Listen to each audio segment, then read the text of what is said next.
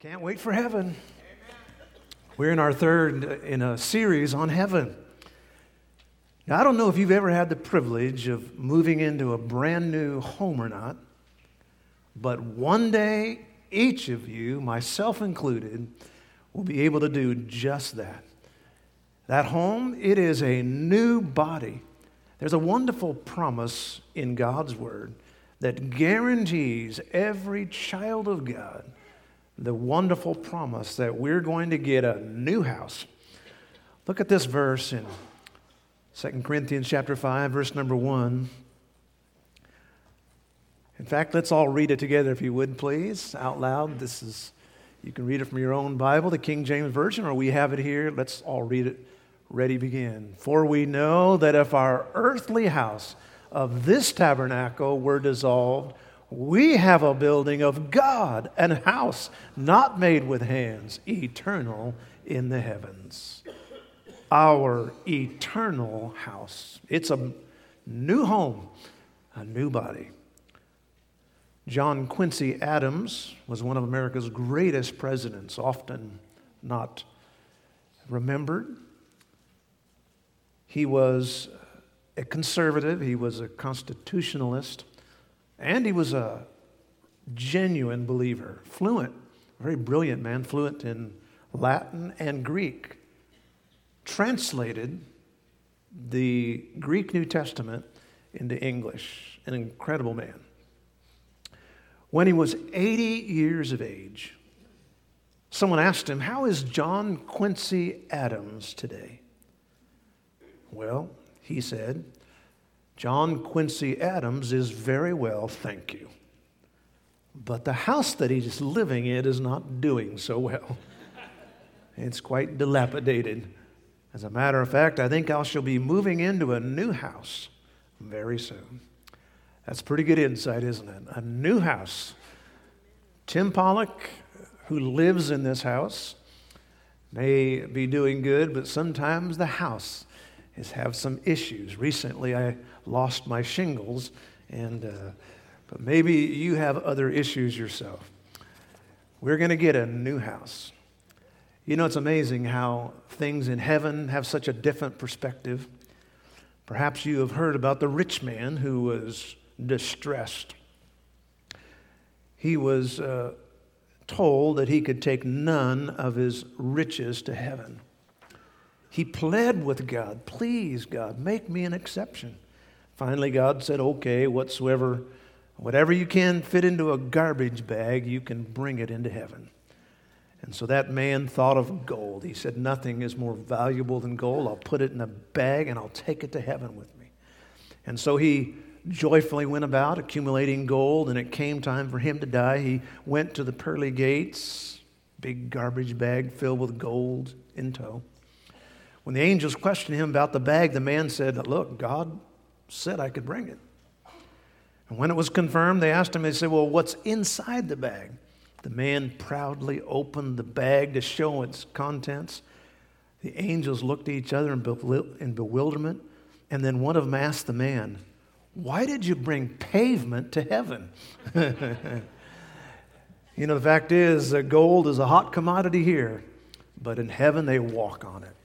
The fact is, folks, we have a heavenly home, far different than the one we have here. Let's all bow for prayer, if you would, please. Father, we thank you for the perspective you give us about heaven. Now, Lord, I pray that today's message would be encouraging and both convicting, Lord, to all of us to remember true value.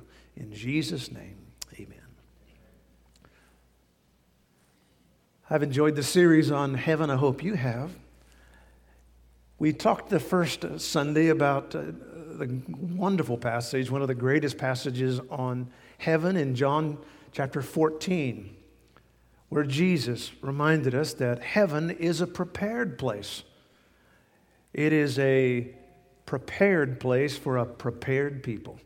He's going to heaven to make a mansion for us. Last week we talked about Psalm 90. And the fact is, we can't think about heaven without embracing the reality of death. And so, wise, white-haired old Moses said, God has declared that our days are basically 70 or 80 years. Now, that doesn't mean we're over the hills because we're in our 70s and 80s. In fact, uniquely, God called Moses when he was 80. Just because we're 80 doesn't mean God doesn't have a calling on our life and a plan for our life. Just like Caleb was 85. And Joshua called on him and said, we got a job to do. The fact is, however, when we get to those ages, we must remember it is our chance to finish strong. And so today we're going to go to 2 Corinthians chapter 5. And in these verses, God is putting forth an argument that was begun back in chapter 4. And basically, stay courageous in the midst of the adversities of life. How can we? What motivation do we have? And so that's really the outline of chapter 5. We're going to take just the first 8 verses. First of all, the believer's inspiration. What is it that inspires us to keep going? Well, let's read verse 1 together. Ready? Begin. For we know that if our earthly house of this tabernacle were dissolved, we have a building of God, and a house not made with hands, eternal in the heavens. Now our assurance from the Word of God is that when this present life is ended, there's an incredible blessing just awaiting us. What is it? What is this blessing? What is this happiness? It is a new body. Notice what it says. It is built, a building of God. Verse 1, a building or built, designed and built by God. A house reflects the craft of its builder. It suggests the design of its designer. The greatest architect, perhaps, of all time, at least in the modern centuries, Frank Lloyd Wright, known for his simple lines in his architecture. He's the one who designed the Guggenheim Museum. He is a tremendous designer, and yet, as great as he is, he absolutely pales next to the divine designer. God's design is incredible. Notice what it says. God's design is not like an earthly tabernacle. It is eternal. Have you ever thought about these buildings we build? I mean, the truth is, we build them and they immediately begin to deteriorate. They just sit there and just kind of deteriorate. Now, Paul was a tent maker by trade, by family from the area of Cilicia. When he said the words, this tabernacle, he actually was talking about a tent. And being a tent maker, being one who is very familiar with tent, he had seen many a tent torn down, blown down, tattered, they leak, you name it. Tents are just not the best things in the world. And notice what he said. He said, if it's dissolved. Now that Greek word there for the word dissolved actually means taking down a tent. And so God says, if he takes down your tent, that's our body, then God's given us a new body. He's got something new for us. The older generation may remember Stuart Hamlin. If you've been around church for years, you've probably heard the old gospel song, This Old House. Stuart Hamlin was a cowboy personality. He was a friend of Roy Rogers, also John Wayne and others. He was quite a rounder in his early days, but got converted, actually got saved. 1949 in a Billy Graham crusade. In fact, Billy Graham said that was the one thing that turned around that shot him to stardom, really, if you want to use that term, was when Stuart Hamlin got saved. He was a great radio personality. Boy, he was quite a guy, but when he got saved, he got saved. He was an avid hunter. One day he was with one of his friends and he was out hunting in a backwoods area and came upon an old house, dilapidated, shingles blown off, window panes broken, the old front gate just hanging there. And then when he got back, it inspired the words to the song, This Old House. Ain't a gonna need no house any longer. Ain't a gonna need this house no more. Ain't got time to fix the shingles. Ain't got time to fix the floor. Ain't got time to oil the hinges nor mend the window pane. This old house is getting shaky. This old house is getting old. This old house lets in the rain. But he feel no fear or pain because he sees an angel peeking through the window pane. The fact is, this old house is going to be gone. Many people are worried about death today, and I'm sure they were worried back then in Paul's time. And yet Paul said, honestly, he faced this concept of death with the complacency of just a tent going down. He said, tents go down all the time. He said, that's just what's going to happen when we die. What is this happiness? It is a new body. When is this happiness? Well, it happens immediately. Notice verse 1. It says, we know that if our earthly house of this tabernacle were dissolved, then we get a new body right then. As soon as our body is dissolved, which means taken down, God says we get a new body. Now, I'm not sure if it's the same body as our eternal body or if it's a temporary new body. There are some thoughts of either one. The fact is, either one's going to be great. And the fact is, God is telling us that Christians can know this. It says we know it. We know this because we have God's promise that the stakes are going to be pulled up, the ropes are going to be loosened, God's going to let down that covering, and we're going to slip off into heaven. And we get a new house immediately. In fact, look what it says down further in verse 8. It says, we're confident rather to be absent from the body, present with the Lord. Absent, present. I mean, it's like a door. One minute you're outside, the next minute you're inside. God said you're absent from the Lord, then you're present with the Lord. Immediately. These religious doctrines that remind us that, when you die, you just sleep. Others, secular world people think, when you die, you just, you're dead. That's it. You just turn to dust. The fact is, no, the Bible says very much so. We are absent and then present. Immediately, we get this new body. We, as a church, and any born-again Christian talks a lot about salvation. And most of the time, when we're referring to our salvation, we're referring to the fact of our soul. We are saved. We have a saved soul. But the fact of the matter is, the salvation also affects the body. And that's why Jesus, when he would heal people, he said, because that the healing is in the atonement. It is in the blood.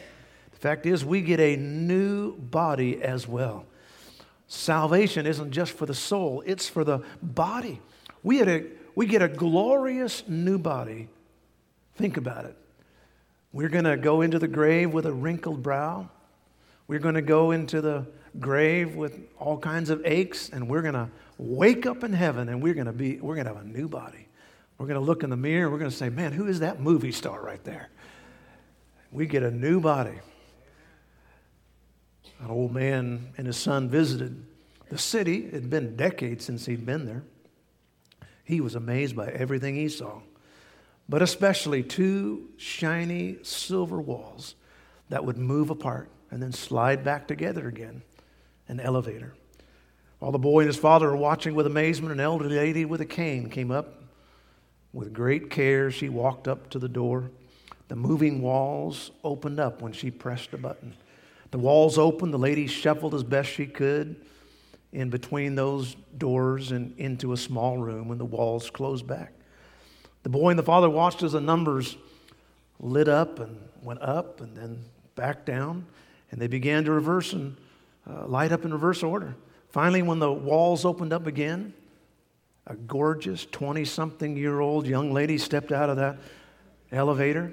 The father, not taking his eyes off of the woman, quietly said to his son, he hit his son, he said, son, go get mama. And that's what I call inspiration right there. That's the believer's inspiration. It's going to change.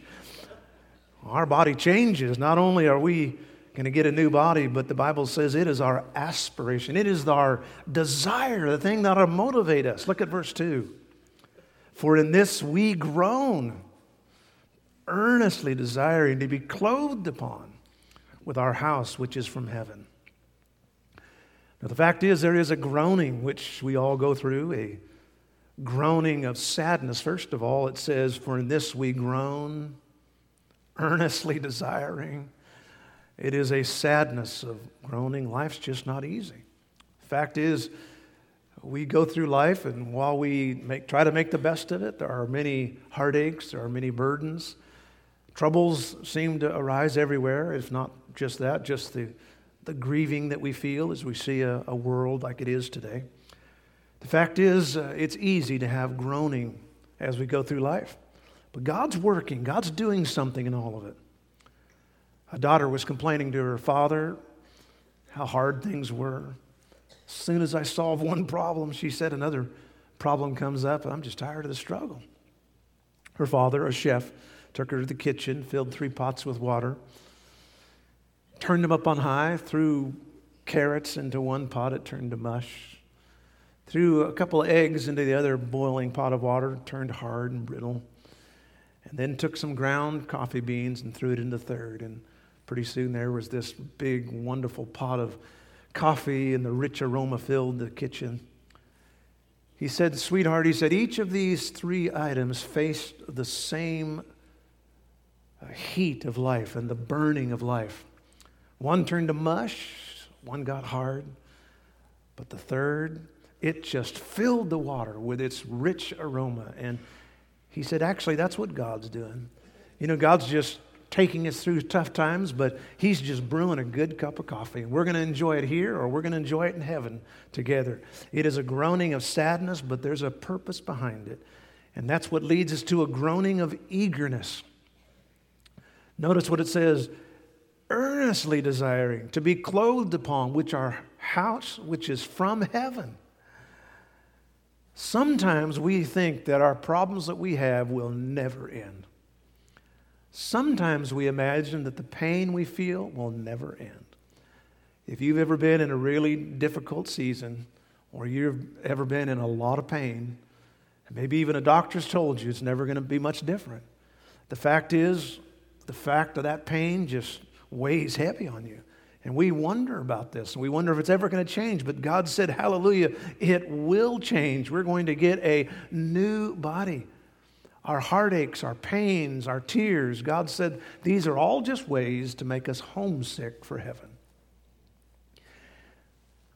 Pauline and I get the privilege of representing the church on these ambassador trips to the world, our missionaries around the world. It's a privilege. And yet, as wonderful as it is to go visit them and see the work that they're doing, I'm not a great traveler, and I get homesick quick, really.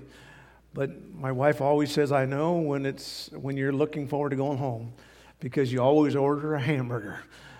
And I've had hamburgers in Australia, hamburgers in Vanuatu, and hamburgers in Thailand. They put a little different things in each one of them, but the fact is, I do get homesick for heaven. I get homesick for earth for sure. I remember when I was a young man, I never thought about dying, really, and certainly didn't want to die. I wanted to get married, wanted to do something with my life. But I can tell you, and I couldn't, to say anything else would be to be lying. The fact is, I have an earnest desire to go to heaven. I mean, it is just, I long to go to heaven. It's not a bad longing. It's not like I'm ready to go on the next boat or anything, but I will tell you, I long for that. And I would hate to leave my precious wife, hate to leave all the wonderful children and grandchildren, all of you. I just have so many wonderful friends. But the fact is, there is a hunger in my heart. There is a longing, as Paul said. There is just this longing. Sometimes I'll be early in the morning just sitting there and I'm thinking, I wonder what heaven is like. I wonder what the first second in heaven is like. And I think to myself, I wonder what Dad felt the minute he went to heaven, or precious Lynette. What did she feel like when that old weak body, just a moment. What is heaven going to be like? And when I start to think about it, I tell you one thing, I get an earnest desire. It's been said that death for the Christian is a fact to be faced, but it's certainly not a force to be feared. The truth is, as Christians, we are to be earnestly desiring heaven. I might suggest this morning, if you're not earnestly desiring heaven, Is it because you're just too comfortable on earth? You know what? When pain starts arriving, you might have a different feeling about it. The fact is, for a believer, heaven is something to earnestly desire. Now look at verse 3. If so be that being clothed, we shall not be found naked. It's simply saying that in eternity, we're going to be clothed and not be naked. I will say amen to that. Hallelujah. I don't want to be naked in heaven. For sure.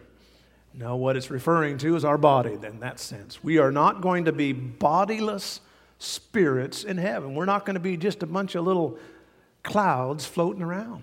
No, God says we're going to have bodies. Now, the Greek philosophers of the day imagined that a bodiless spirit was the highest level of existence.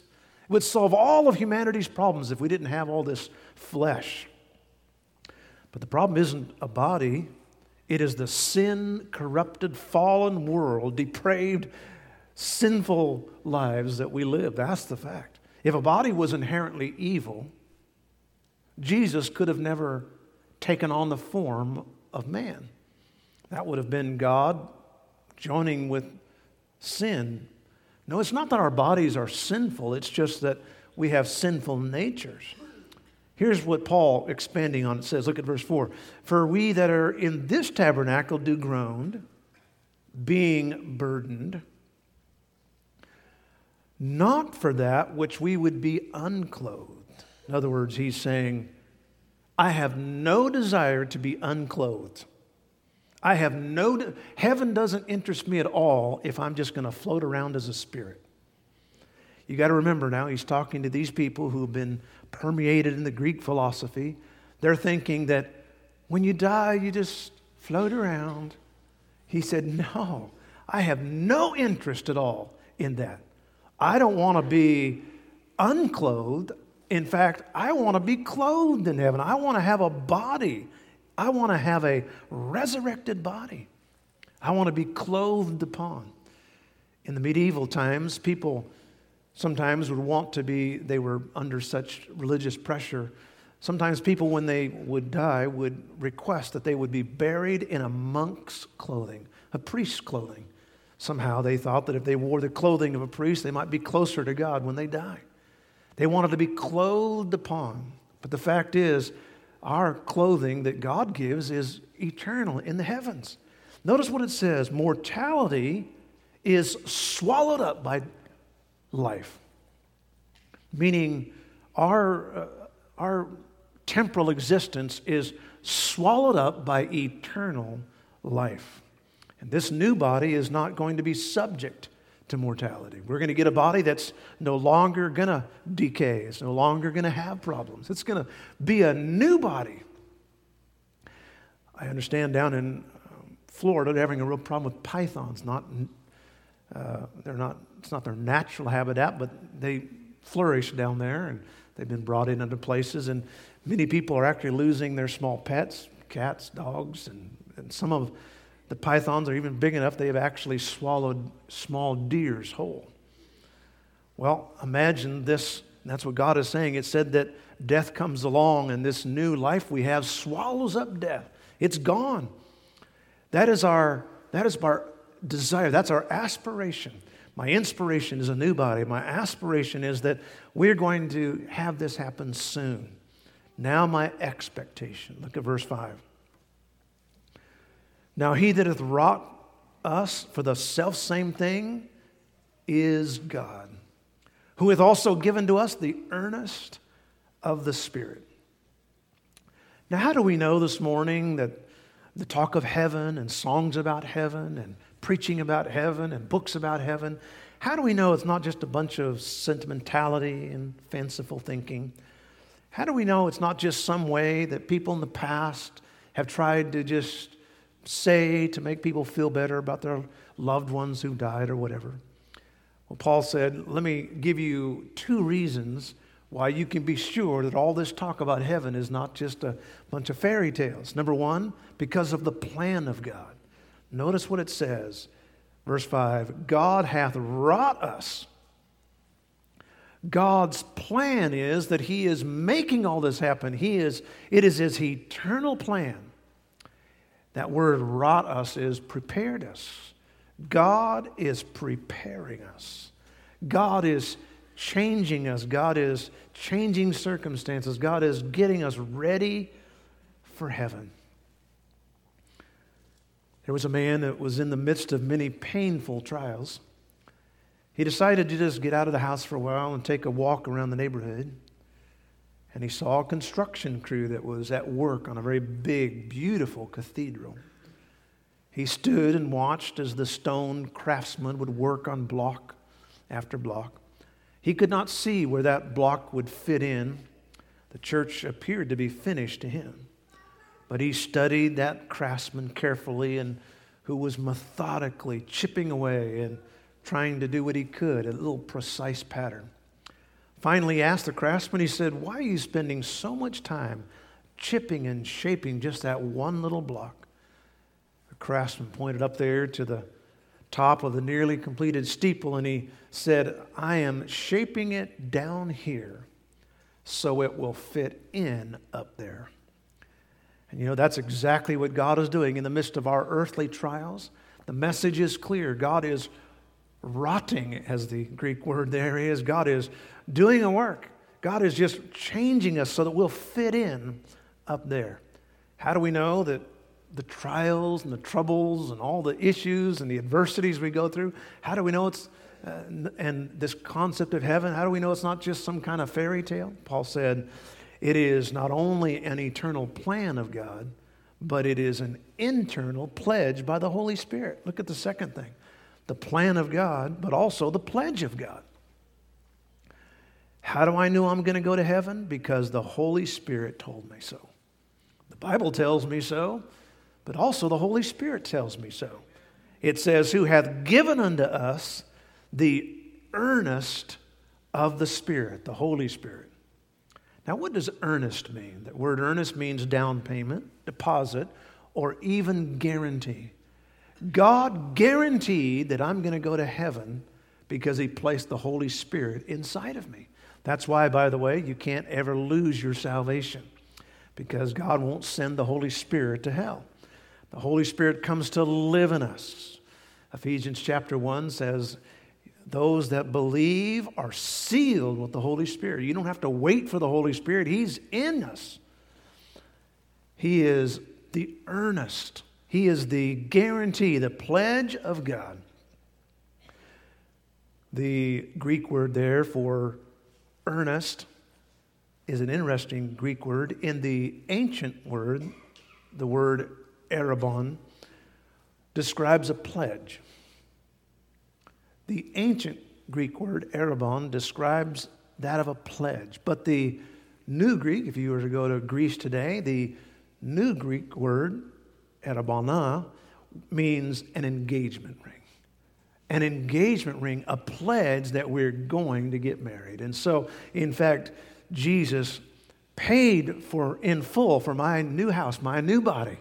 And as a pledge that I'm going to receive it someday, He placed the Holy Spirit inside of me, witnessing to me that I am in fact one of His.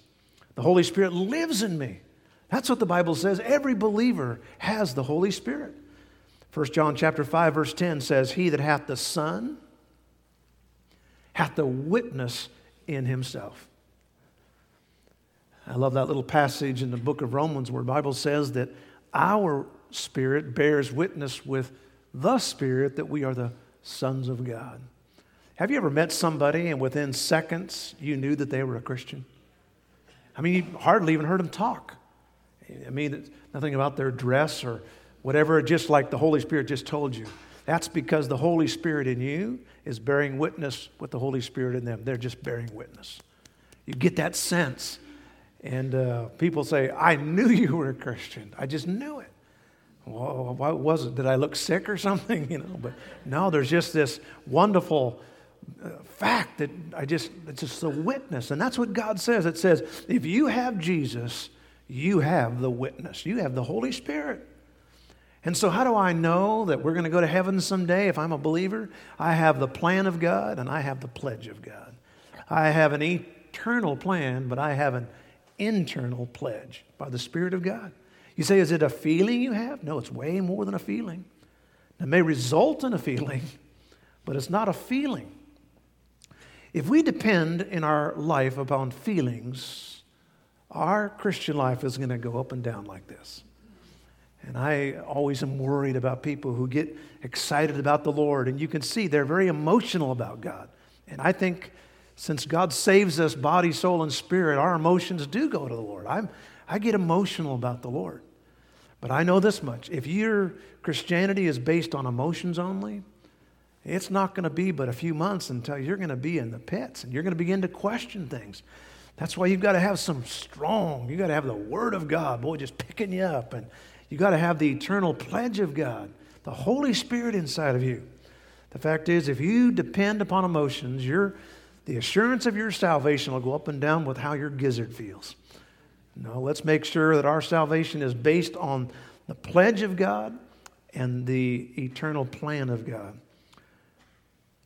The Bible says that the Holy Spirit is kind of like a little bit of heaven.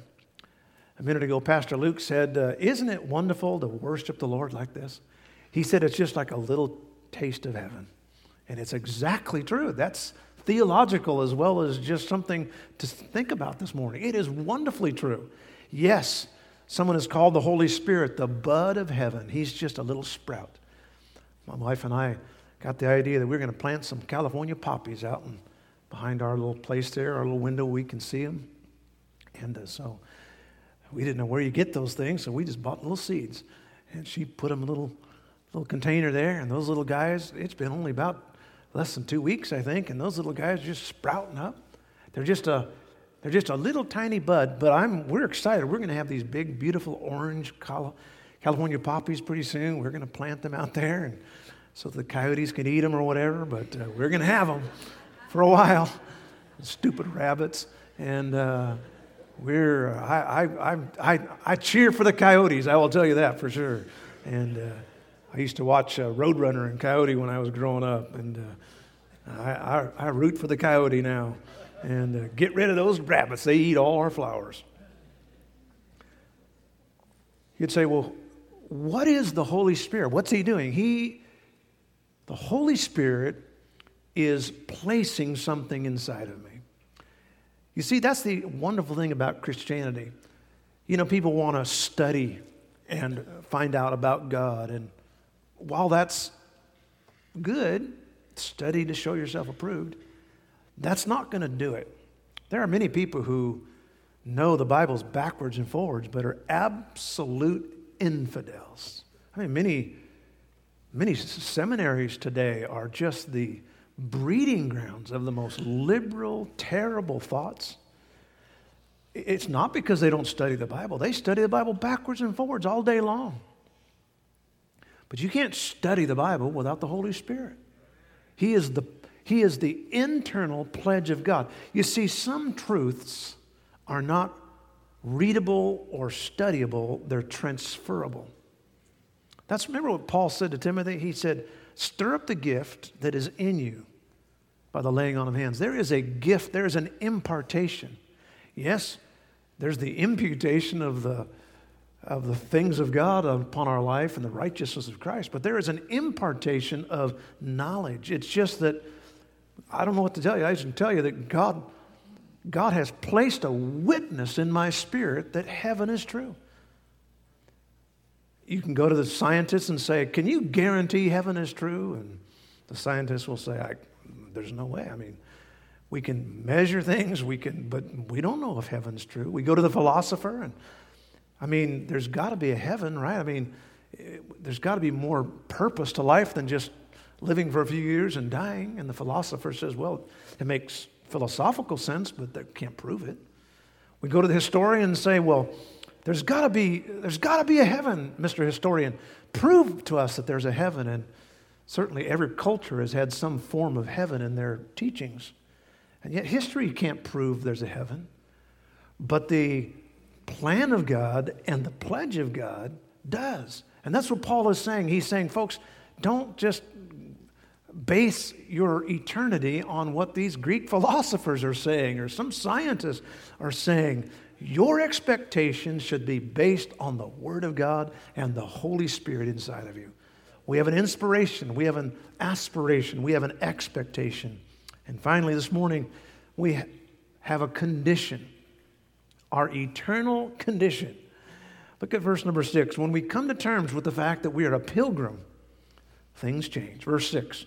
Let's read verse 6 together, would you? Ready, begin. Therefore, we are always confident, knowing that whilst we are at home in the body, we are absent from the Lord. Now, when we come to terms with the fact that we are temporal and yet eternal beings, then we, first of all, are comforted. Notice what the Bible says, while we are at home in the body. At home in the body. There is a comfort as we live in this body of ours that heaven is real. There is a comfort in this life that we live in that there's something better, there's something more. We have a connection. We're at home in the body, but we're connected at the same time to the Lord. We have that sense, there's a feeling that this world is not my home. I don't fit in here. I'm like a square peg in a round hole. I just don't fit in. And the more you read your Bible, the more you get close to the Lord, the more you feel like you don't fit in. While I'm at home here, I don't feel like I'm really at home because I'm absent from the Lord. The fact is, folks, the most comforting thing in the world is the witness of the Bible and the witness of the Holy Spirit that heaven is coming. The comfort of God. I want you to think about the moment that you were the most comfortable in your whole life. Just think about it. What moment can you just remember right now that you feel like the most comfortable? Was it the moment maybe you got married, or maybe the time that you got some special award, or maybe some moment, some vacation, or maybe eating some food you just really love, or your family's all around you, they're happy, or you feel good physically? Think about the most comfortable moment you've ever had. Now multiply that by 10,000 times. That is exactly what heaven is like, only it's like 1,000,000 times more.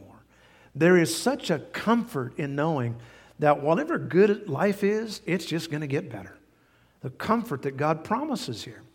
There are so many books today that are out describing what heaven might be like, and I will tell you this, any book that describes what heaven might be like, that leads us to the Lord Jesus Christ and talks about the Bible and thinks about the things of God, I say amen to.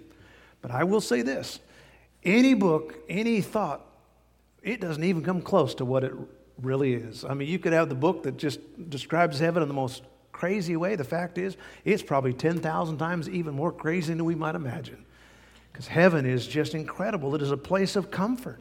And the thoughts of that, the fact that my home just comforts my soul. But it also makes me courageous. Not only does it make me comfortable, it makes me courageous. Notice what it says, willing rather to be absent from the body.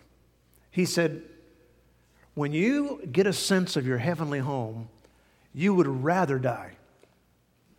You're courageous about dying. Now, most people are not courageous about dying. They fear dying. For a Christian, death should never be something to fear. I mean, it's not like we ought to be running out and jumping in front of bullets or whatever, but the fact is, we ought to realize that heaven is just something to be longed for. Makes us courageous. It makes us want to lay down our life for something that's way bigger than us. As I've heard said, and as Lynette said, you can't scare me with heaven. I'm not scared of heaven, man. It's just something to desire. And so I'm willing rather to be absent from the body. Now, verse number 7. For we walk by faith and not by sight. God said, so when we have a view of heaven, we live life by faith. A view of heaven makes me live life by faith. It makes me just walk in faith. Now notice the word walk. It says we walk by faith. Now walking is not in itself some real exciting thing. It's not especially something we talk about, I mean, We don't tell our folks, yeah, I walked today. No one ever tells about their walking. But the fact is, the mundane things of our faith are the things that interest God. You know, anybody can live for God on Sunday for an hour, but when we live for God on Monday and Tuesday and Wednesday, when we walk by faith, someone said, can you preach a sermon by faith? Well, yeah, it takes faith to preach a sermon, I'll guarantee that. But it also takes faith to fix a car by faith. You see, we can sing by faith, but we also can cook by faith. Someone once asked a person, they said, if you were to know, a Christian, if you were to know you were going to die tomorrow, I mean, you knew that you had 24 hours to live, what would you do? 24 hours to live, what would you do? That person picked out their pocket calendar and said, well, at 12 o'clock, I'm going to lunch with John. And at 3 o'clock, I got an appointment down at the car shop. And then tonight, I have to go over to the church. And in the morning, I'm going to read my Bible. And then at 10 o'clock in the morning, I got to go to the dentist. The point being, you see, everything we do as a believer is to be spent by faith. It is a walk of faith. It's not God. When we get a sense of heaven, then we just say, you know what, hallelujah. Whether I'm preaching, singing in church, or out there working, it makes no difference. I'm ready for heaven. It is just as spiritual to be out working on our car than it is to be in church, because God is saying, you know what, it is the place. It makes us courageous. When it makes us walk by faith. When you know heaven's coming, it makes us live courageously. Then finally, it makes us live confidently. What does it do? It makes us live confident. Look at verse 8. Let's read that verse together. Ready, begin. We are confident, I say, and willing rather to be absent from the body and to be present with the Lord. Now, what happens to a believer when they die? Are we some spirit that just kind of floats around in the sky? You know, we may float here or we may float around the universe someplace. No. The Bible says we are absent from the body and present with the Lord. But present with the Lord, yes. But note, we are also present like the Lord. Notice what it says in Philippians chapter 3 and verse 20. Not only are we with the Lord, we are like the Lord. Philippians chapter 3 and verse 20. Our conversation, that is our thoughts, our behavior, our attitudes, are in heaven. Whence also we look for the Savior, the Lord Jesus Christ. Now listen, who will change our vile body. He's not saying sinful. He's just simply saying it's not the new body we have. That it might be fashioned like unto His glorious body, according to the working thereby He is able to subdue all things unto Himself. One day the body of Tim Pollock is going to be fashioned just like Jesus. We're all going to be 33 years old and we're going to have a body just like Jesus. And so I decided to look up this week, what kind of things did Jesus do in His resurrected body? That would give us a tip-off, right, to be what my body is going to be like in heaven. Makes sense, doesn't it? If I'm going to be like Jesus, what did Jesus do in His resurrected body? Well, one time, He went right through a wall. Somehow, some way, like the sun rays through a window, He just appeared in that room. And yet He had substance to Him, because He said, Thomas, put your hand in here and touch my hands and touch my side. So He had substance, and yet He was able to pass through walls. That sounds like a blast. I mean, just like it's like the original Star Trek right there. What else did He do? Well, He was able to disguise Himself. People were talking to Him on the road to Emmaus, had no idea who He was, and that when He turned on the light, oh, it's Jesus. Another time, He ate breakfast. Hallelujah. He ate breakfast. He also ate fish. I know it was deep fried fish. I guarantee it right there. Deep fried fish with some homemade French fries. Now you say, well, is that heaven? I'll tell you one thing, it's not going to be heaven if I'm not eating. I'll tell you one thing for sure. Look at Psalm 17 and verse 15. As for me, I will behold thy face in righteousness. I shall be satisfied when I awake with thy likeness. I'm going to see Jesus face to face, and it's going to look like I'm looking in a mirror. Wow, that's me right there. The Bible says I'm going to not only be like Jesus, I'm going to be with Jesus right there in heaven. Unbelievable. Billy Graham told a story I want to use as a closing illustration. He said a preacher once passed by a shop. It was no longer open for business. A sign was hung in the window that said, "Closed for alterations." The owner had closed the shop in order to remodel it.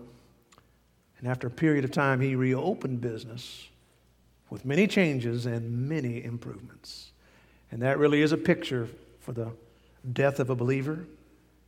When we get ready to die, that sign just about ready to be hung up there.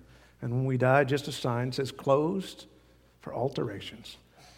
And temporarily, we're just getting worked on, and then we're going to move into that glorified body. And that's what God says. We have this new, wonderful body, absent from the Lord, absent from the body, and present with the Lord.